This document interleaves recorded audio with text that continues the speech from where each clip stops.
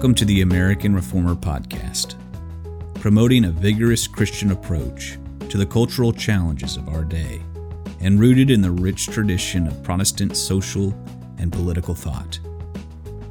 Hosted by Josh Abatoy and Ben Dunson. Hello and welcome to the American Reformer Podcast. I am Ben Dunson, the editor-in-chief of American Reformer, and Josh Abatoy is with me this morning, who is the executive director of American Reformer. And for a little change this time, we have a guest. Our guest this week is Chase Davis. Chase is the lead pastor at the Well Church in Boulder, Colorado.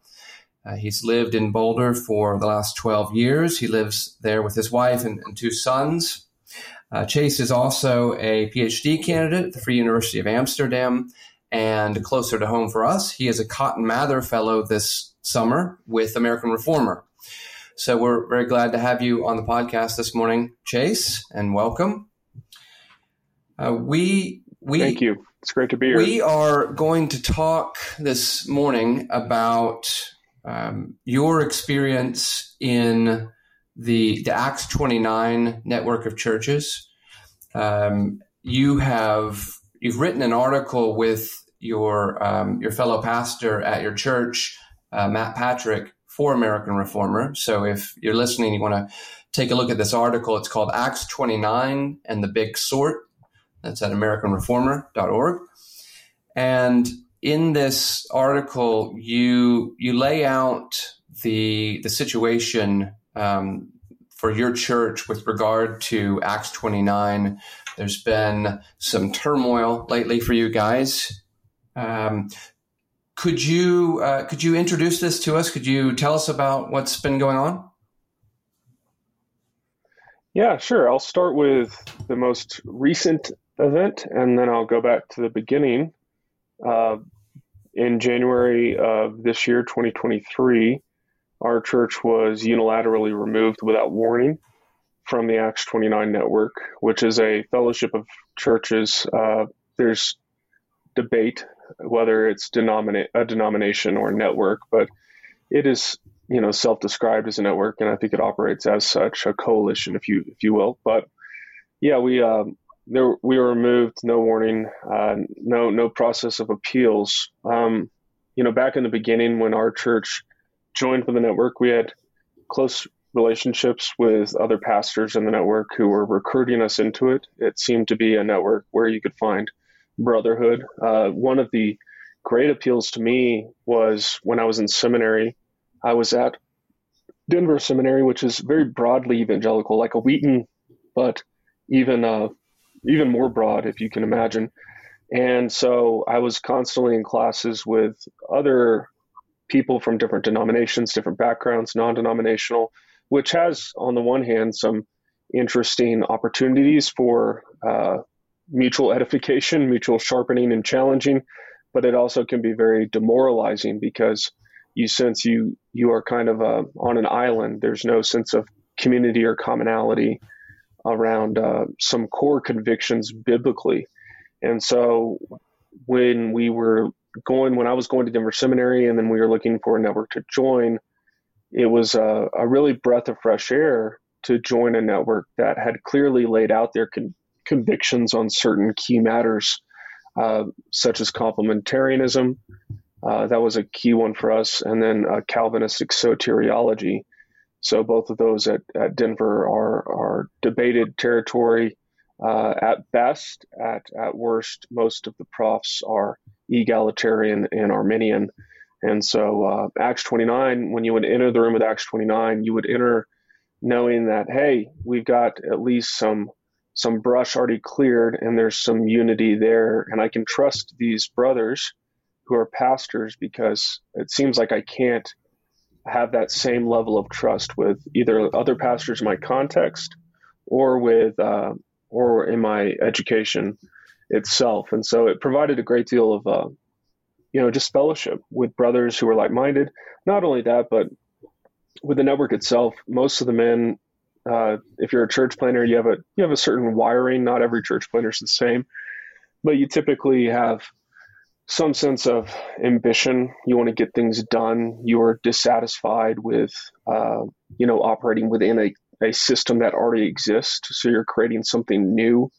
And so it takes a certain personality to plant a church, for good and for ill, as we've heard with many stories, for ill, but for good as well. And so you get that kind of entrepreneurial evangelistic spirit in the network with common core convictions that you're all very solid on and willing to defend. And boy, that creates a lot of energy just right off the bat. So that was the original appeal of joining the network, was just a high level of trust, a high level of fellowship and brotherhood. Brotherhood was something they constantly championed, and it's something we all knew exactly what they meant, because you could go hang out with any Acts 29 guy and it just felt like, cool, like these are my people. That's kind of the vibe, if you will. Right. And so I think it's safe to say that you don't feel that vibe these days quite in the same way, right? That would be fair to say. No, there's a lot of good churches in the network that remain. I view it as like a Puritan kind of conformist versus nonconformist. There's a lot of good churches in the network who are trying to work within the system for Reformation purposes, but their position is very weak. Not them personally, but in terms of the power dynamics at play in the institution, and that's unfortunate for them. But they're also very aware of that. It's not like that's not surprising to them. So they're aware of their own dynamic. And, part of what you'll see in the Acts 29 network is an inability for pastors that are in the network to publicly, call into question maybe some decisions. There's not a lot of room for debate or discussion, like you might find in the SBC, where you have different tribes, whether it's founders or other things, who are trying to hold down the line. You won't have that kind of public display of, this is what I think our network should be. So, that's one of the things they're able to do in the network, is basically control the narrative. And if you cross them, they'll remove you. So, yeah, there's a lot of good churches in it still. It's sad for them. It's sad for Christians in general to see an institution kind of operate the way they are.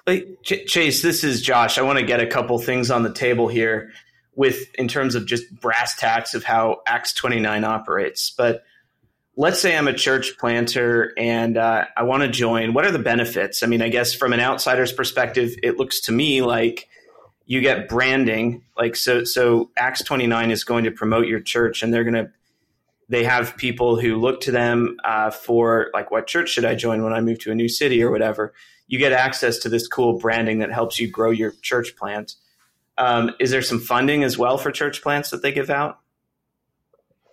Yeah, so that's a gray area. Early on, there was no funding given to church plants. There was, for a season in the last few years, a type of loan that is not uncommon for church planting coalitions or networks to offer.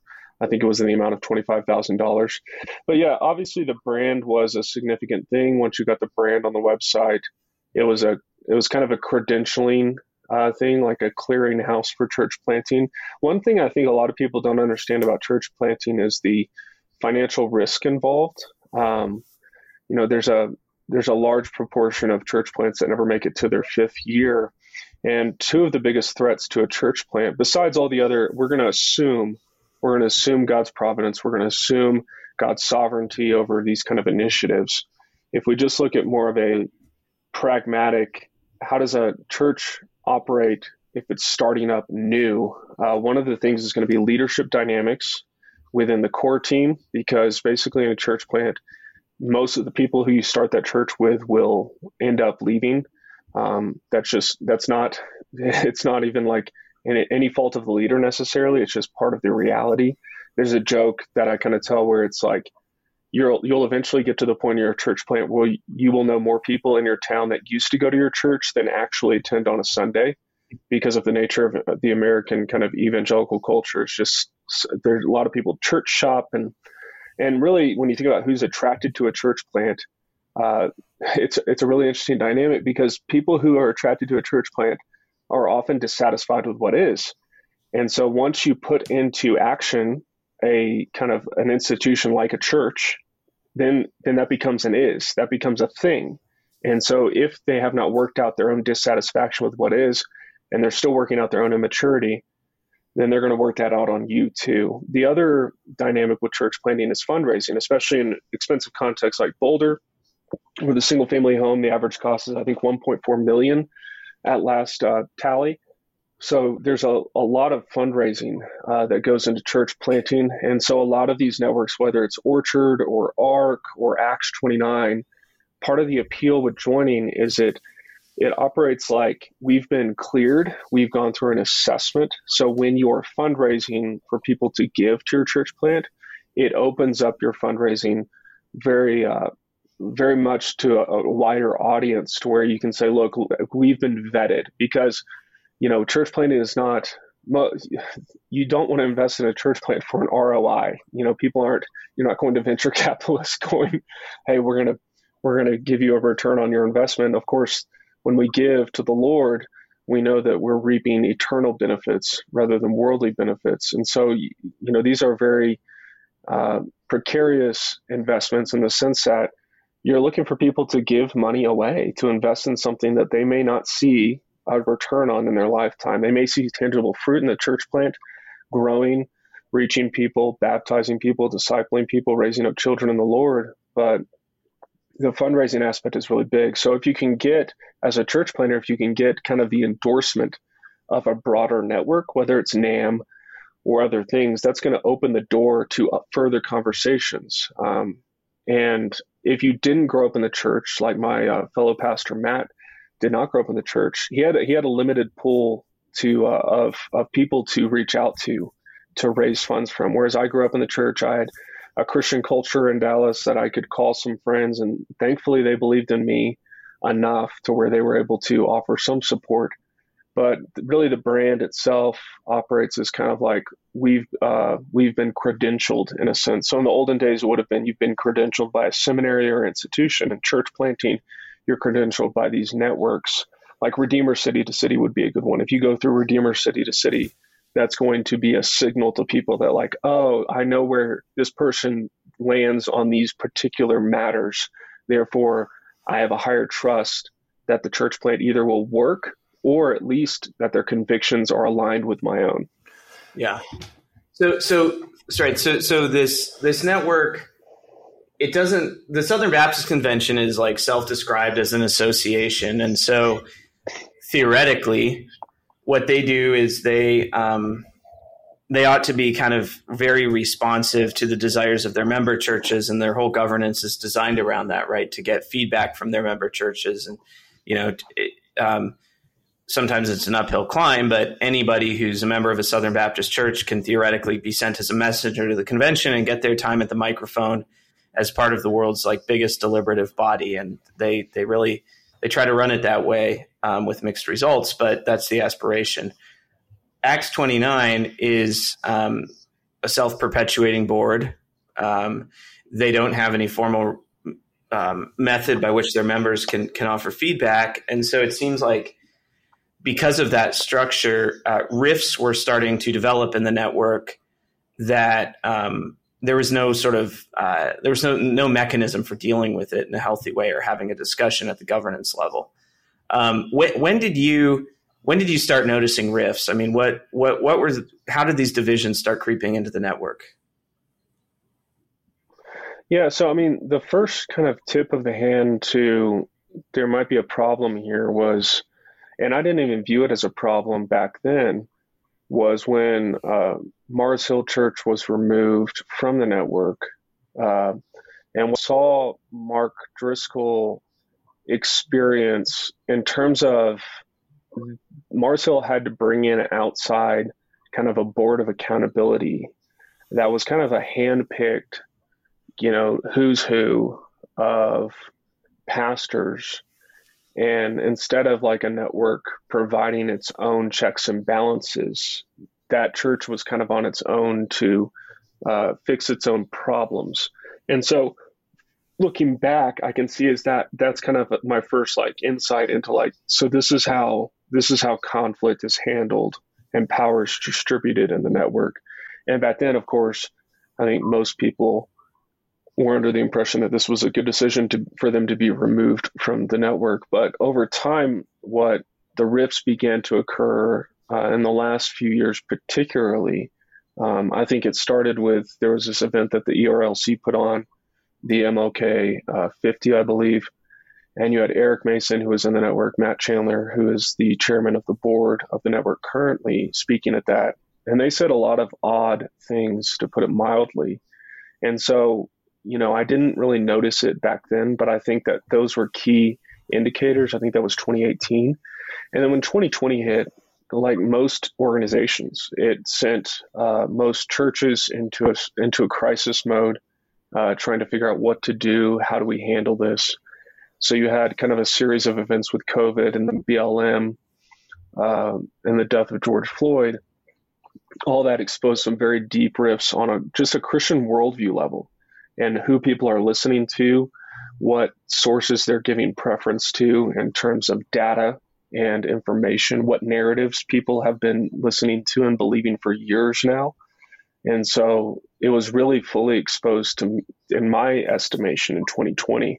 And that's when I started getting on the phone with pastors who were saying, we're out. I don't want to put up with this. And I was kind of like, well, I'm going to stay. And they're like, good for you. And I was like, all right, God bless. And I still talk to some of those pastors to this day. But that's when the rifts really started getting exposed for those two issues. And the COVID thing, honestly, it's not as significant. And in the article, I mentioned this at American Reformer, it's not so much like, actually, I did actually provide a lot of links to, hey, if you do a live stream, here are some good, companies to use. So it wasn't a question of pragmatics. It was more the broader worldview implications of a society, a government, World Health Organization, these kind of institutions, really putting a lot of pressure on governments and local governments to comply, to do things that speak to deep issues in Christianity and being a pastor and the conscience, freedom, all these topics that Christians have thought about for thousands of years. And so that was just one. But then with BLM and just over time, there's been, the question of complementarianism and what does it mean? It's almost like a mirror image of the SBC right now, in terms of how that question is being discussed and where that question seems to be going. J.D. Greear, if you don't know, used to be in Acts 29. And there's this weird symbiotic relationship between NAM, SBC, and Acts 29, where you've got Matt Chandler, who's SBC, but also the chairman of the board for Acts 29. And there's this constant power play between these groups, these institutions. And from what I understand, J.D. Greear had basically needed to choose where he was going to, sow his seed, so to speak. Was it going to be more an SBC institution and lead in that stream, or lead in Acts 29?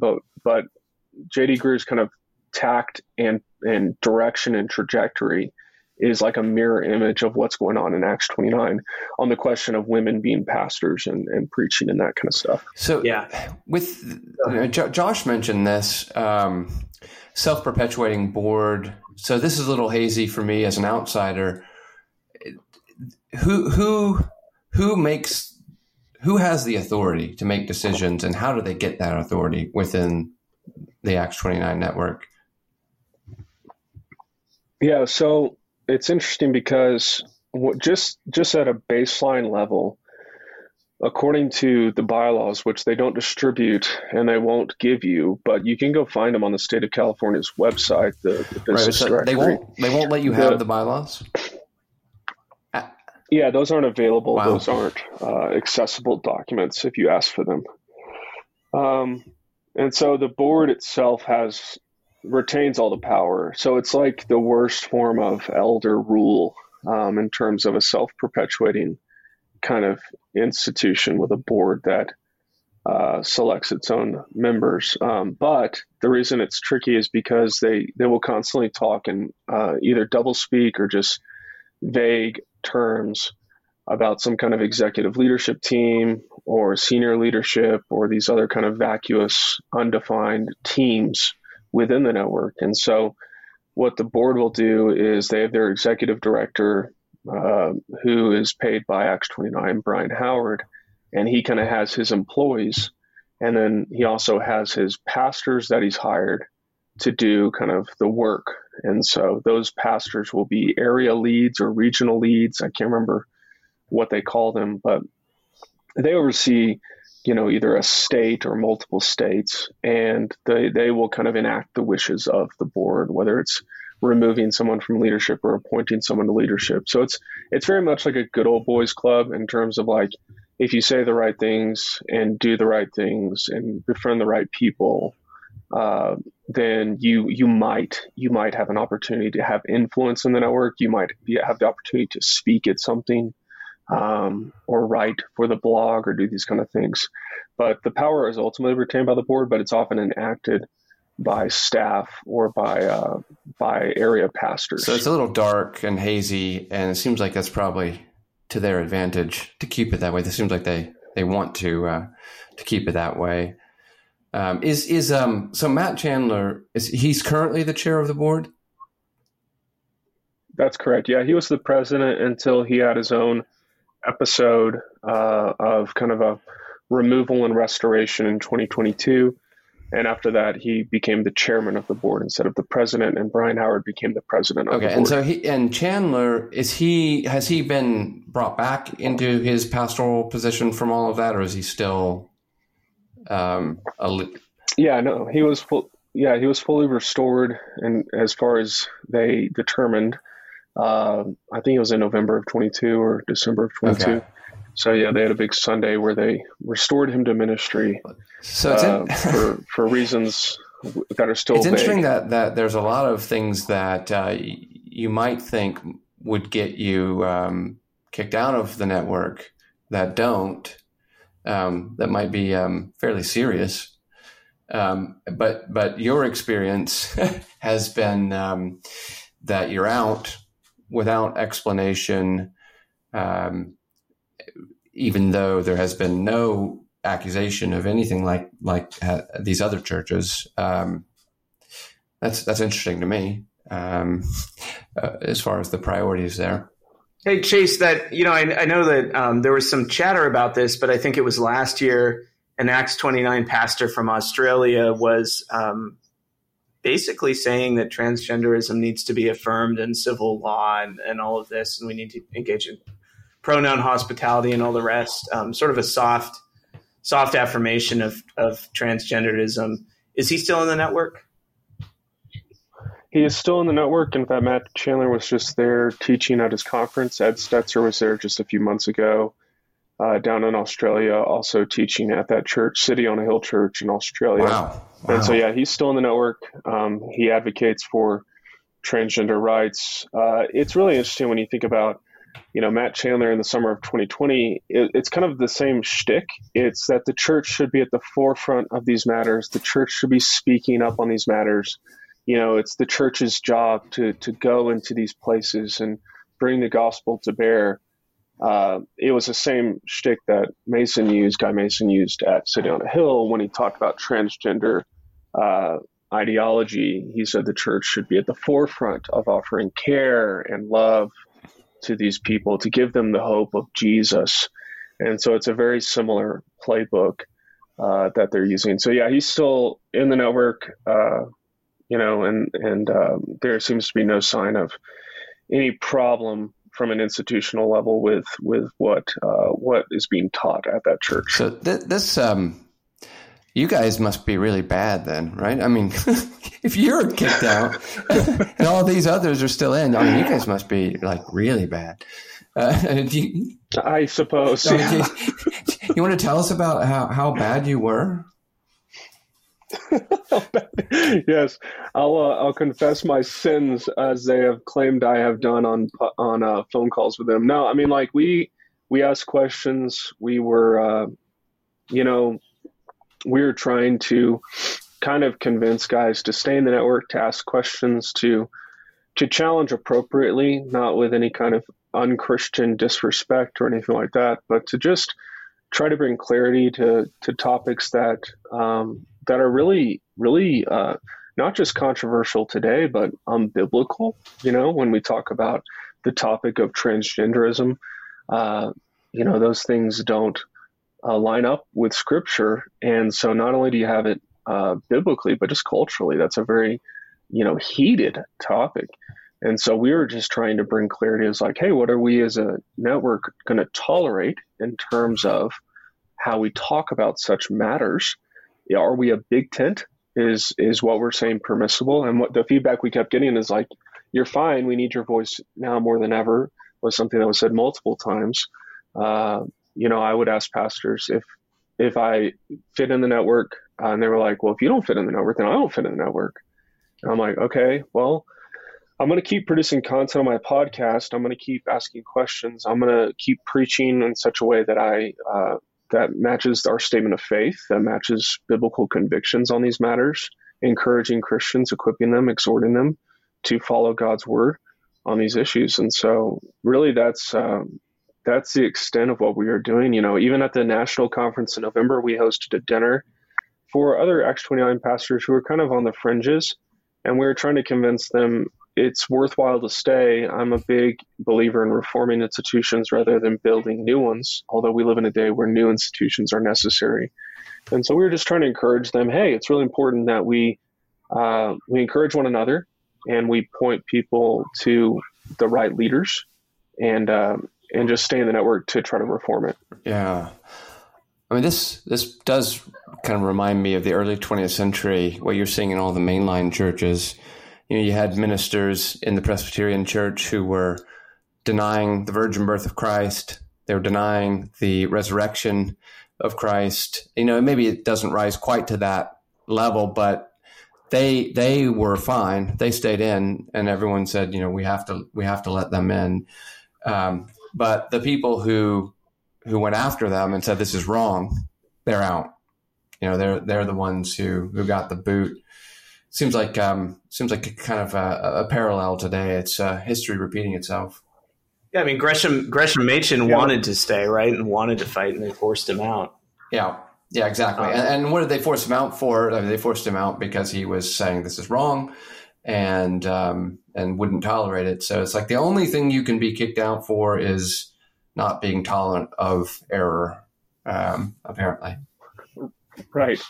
Yeah, and I remember reading. I hadn't read Machen's Christianity and Liberalism until I think 21 or 20, and that was very helpful in clarifying for me to give me kind of a sense of like, oh, I'm not crazy.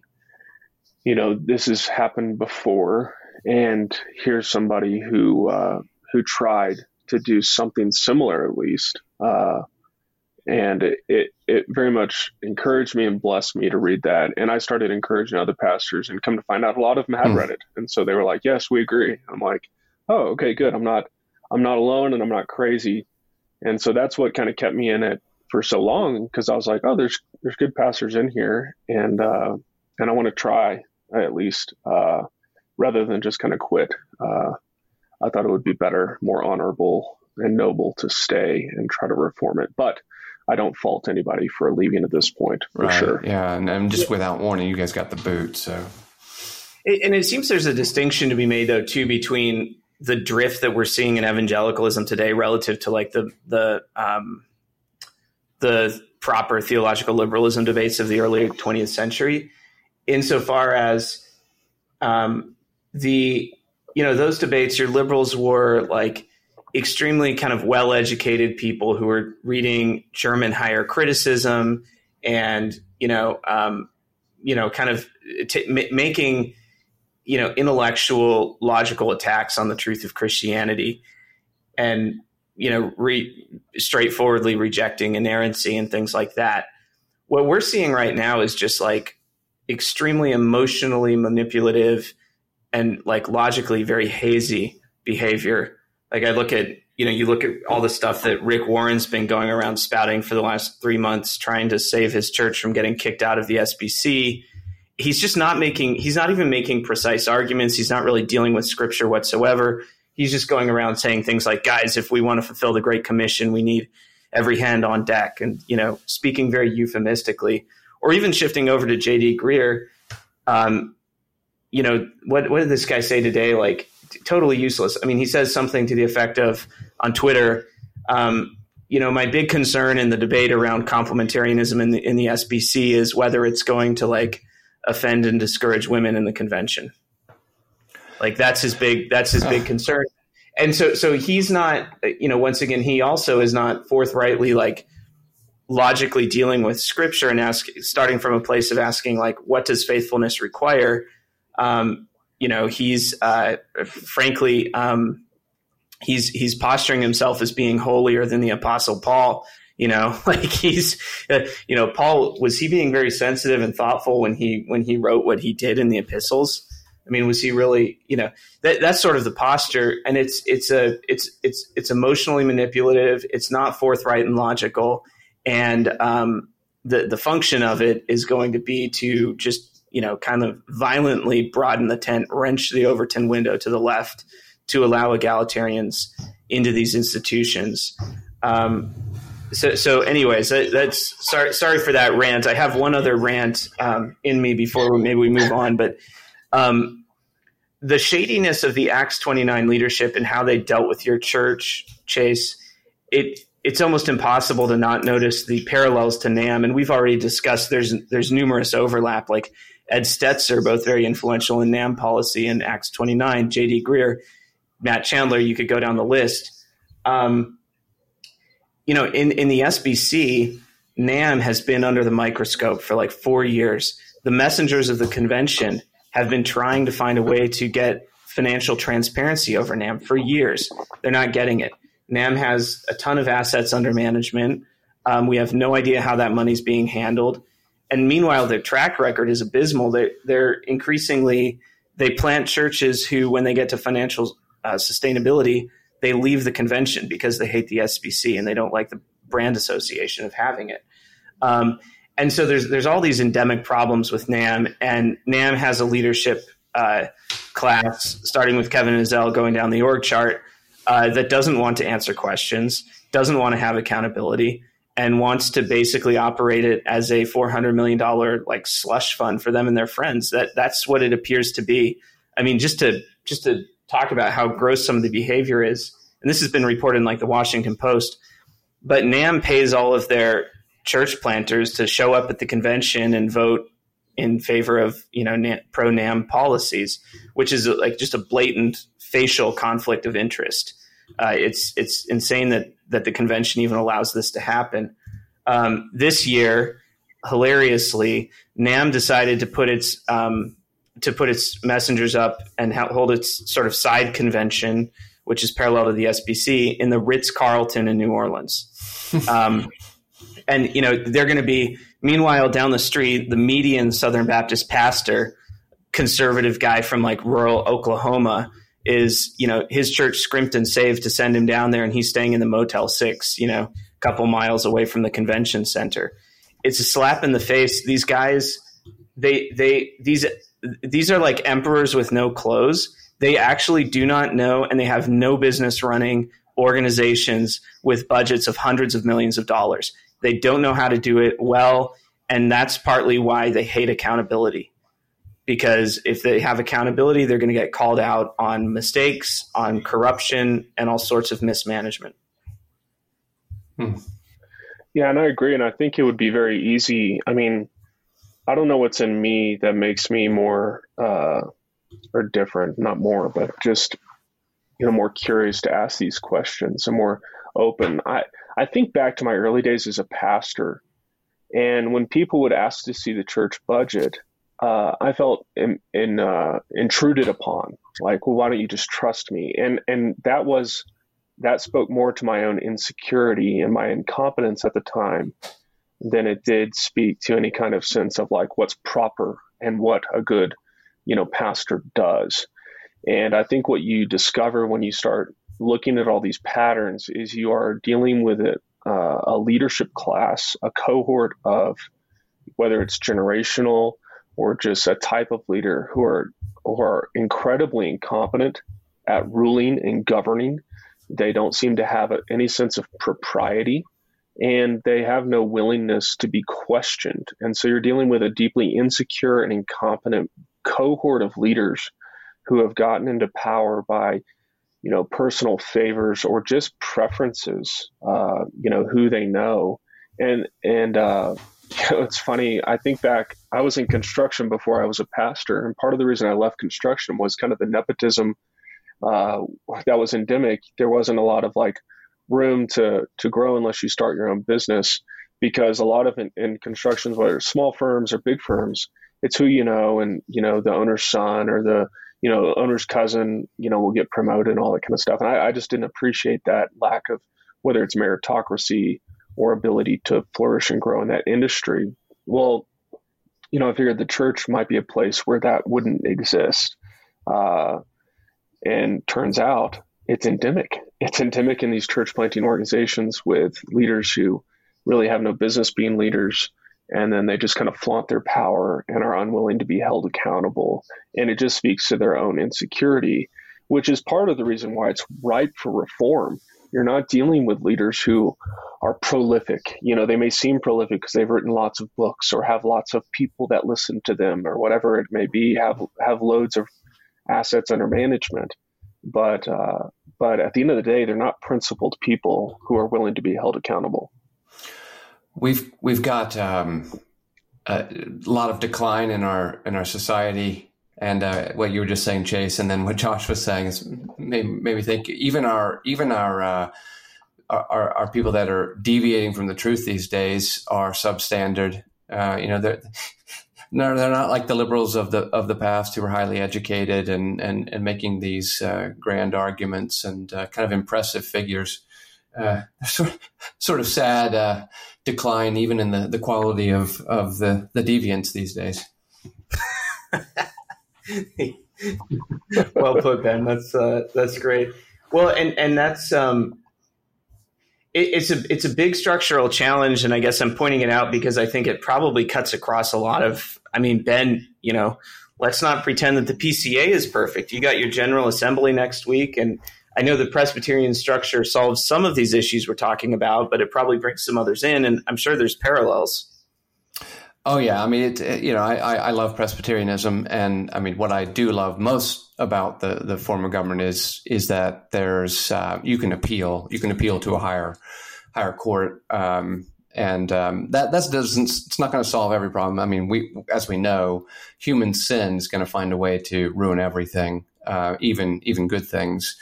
It's just like secular government. The form of government's not going to save you because you've got sinful people that will abuse it. And certainly they've got their own issues that we're having to deal with. But hearing about Acts 29, it certainly does make me think that that's one thing good about the PCA is you're not just left in the dark. I mean, people might try to shut you down, but you can appeal, and they can't just do it in the dark. They're at least going to have to institute a formal process to do anything, and that seems to be about the last thing that you guys had happen to you.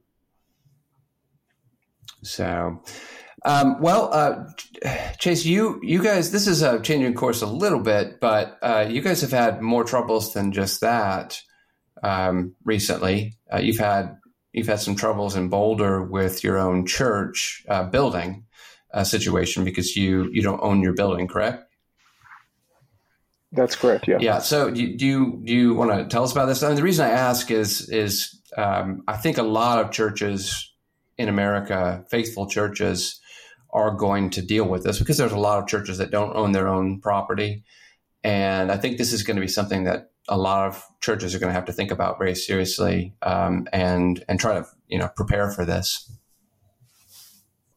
Yeah, so we were renting a middle school up until 2020, and even our relationship with the school district, we kind of had this imaginary world where there would be kind of a mutual enrichment where we could bless the school and we could use the public space to meet for church. And this is what a lot of church planters do.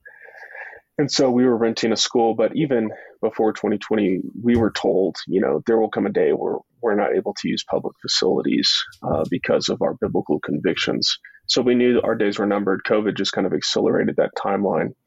And And so we ended up, meeting in a parking lot for a while, and then we moved into a local bar restaurant concept to meet, because they had a large open space where we could meet.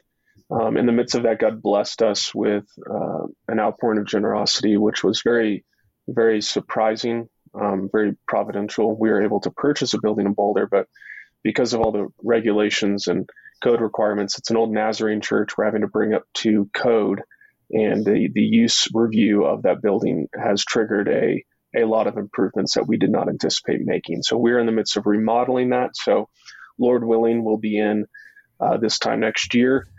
But until that time, we're kind of, leasing from others. One thing that happened, I guess, back in November is a social activist in Denver started trying to dox me, my family, my fellow pastor's family, kind of expose us as some kind of evil people, these wicked Christian nationalists that the liberals have been writing about for years now, decades now.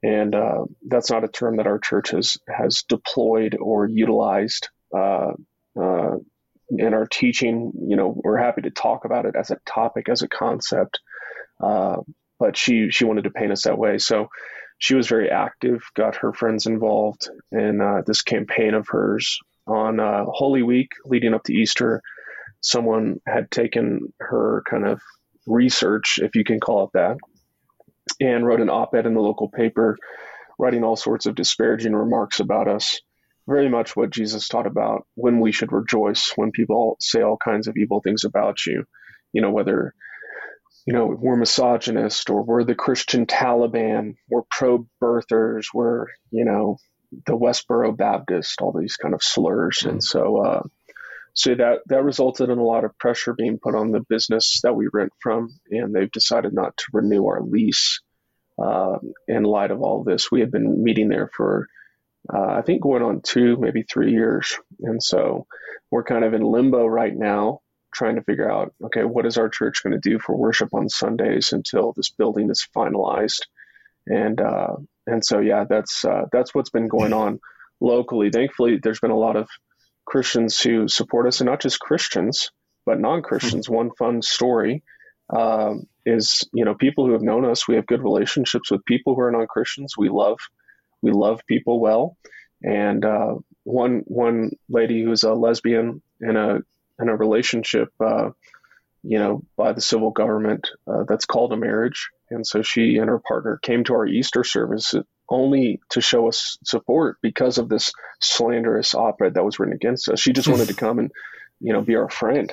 And so it's a very interesting time for churches, for our church particularly, in our context in a deep blue city.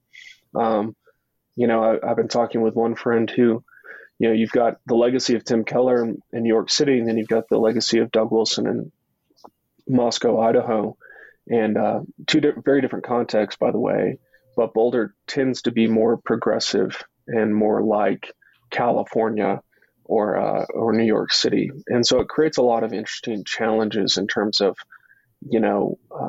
how you go about ministry and reaching people.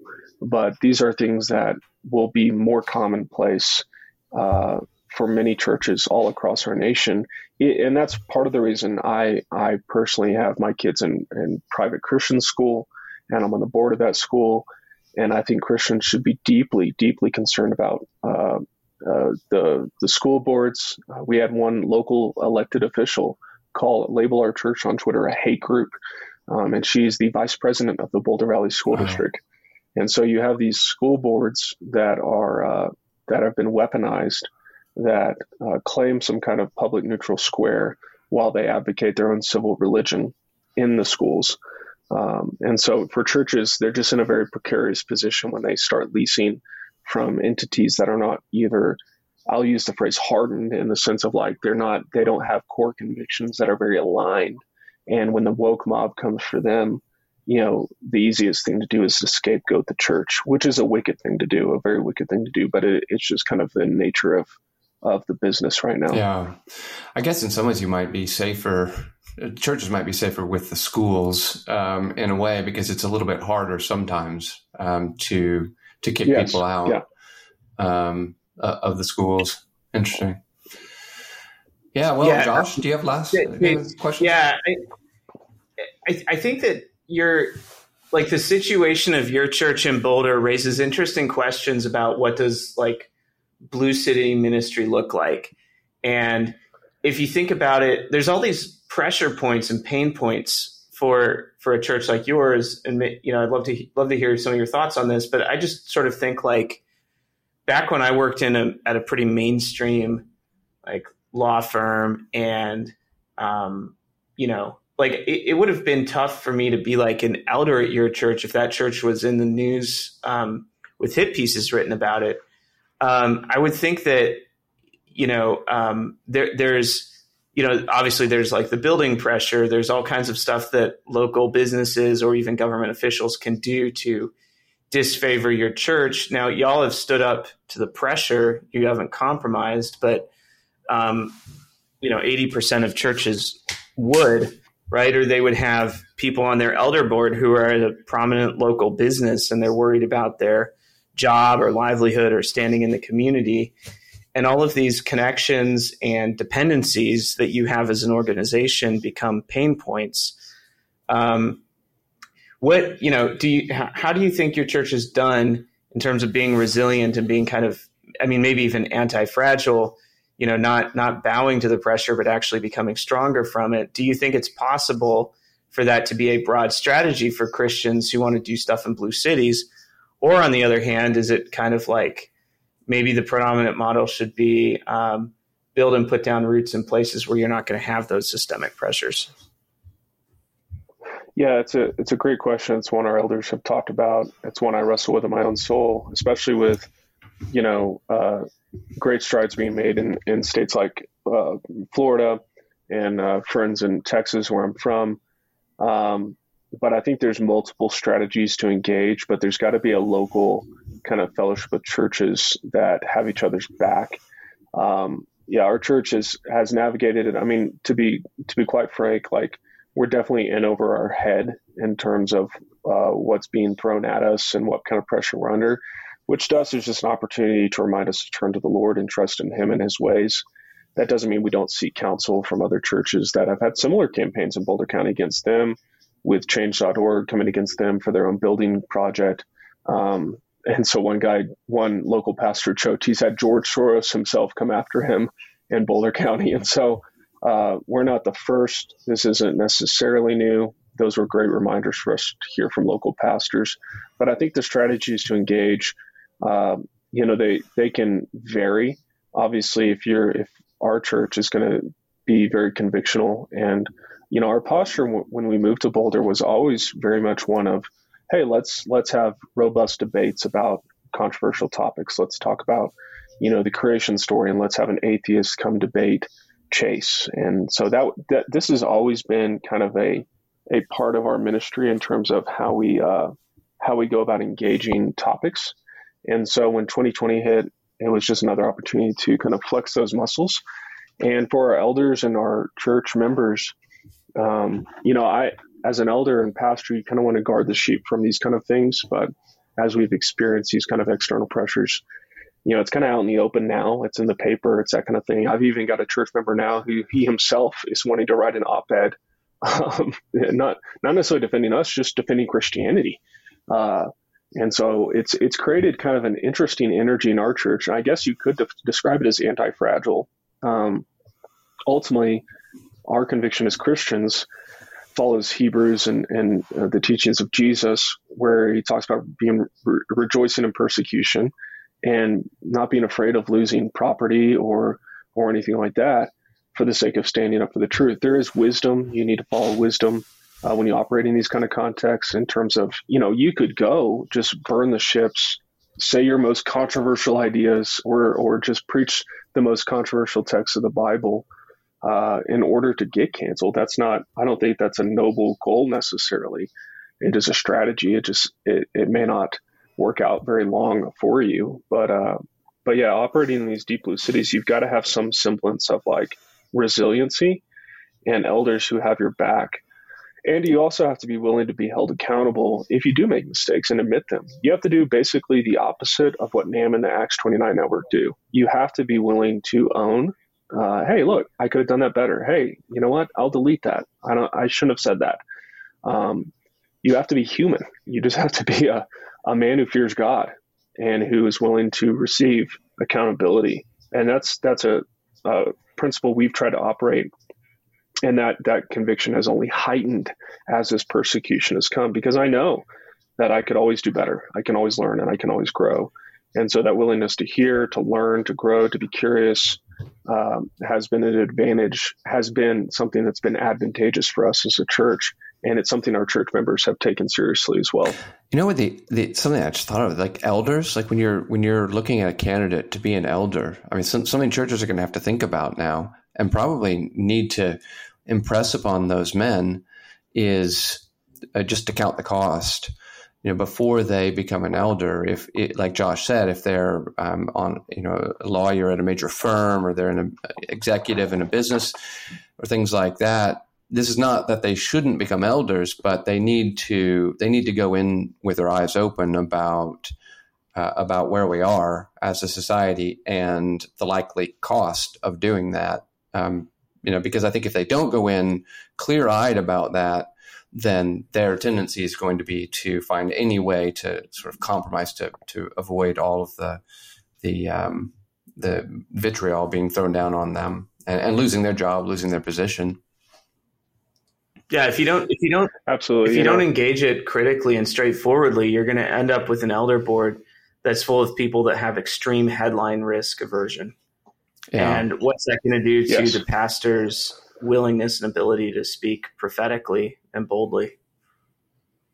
Yeah. Yes, absolutely. And so you've got to have those conversations, and it just goes back to that transparency and accountability. And honestly, if a potential elder candidate was, opposed to that kind of stuff, I wouldn't fault them necessarily for saying, I'm not going to be an elder right now because of that. I would rather them say that than get into the elder room and then find out they're very conflict avoidant, or, what did you call it? Headline. They don't want the headlines to come at them. And so yeah, I agree. Yeah, it's not sinful for someone not to become an elder. If it turns out that they just think, I can't do it, then God hasn't called everyone to be an elder. So, that's that might, but they just need to think about it. They need to consider these things. Yeah. Well, guys, I think we're about on time. I think that's a great note to close it on. Chase, thank you so much for joining us today and talking about what you have cooking out there in Boulder. Hey, thanks for having me. Appreciate all the prayer and support anyone who's listening can offer. The prayers are effective and needed at this time. So appreciate you guys giving me some time here to share what's going on. Absolutely. Yeah, thanks, Chase. And to the audience, thank you all for joining us. As always, you can check us out at AmericanReformer.org, read our stuff. You can read Chase's article, and you can read a lot of other spicy material on pressing cultural issues, all anchored in the Protestant tradition. If you like this podcast, please review it, rate it, subscribe. You can find us on Apple, Spotify, Podbean, anywhere else, any other fine purveyor of podcasts. But thanks again, everyone, and God bless.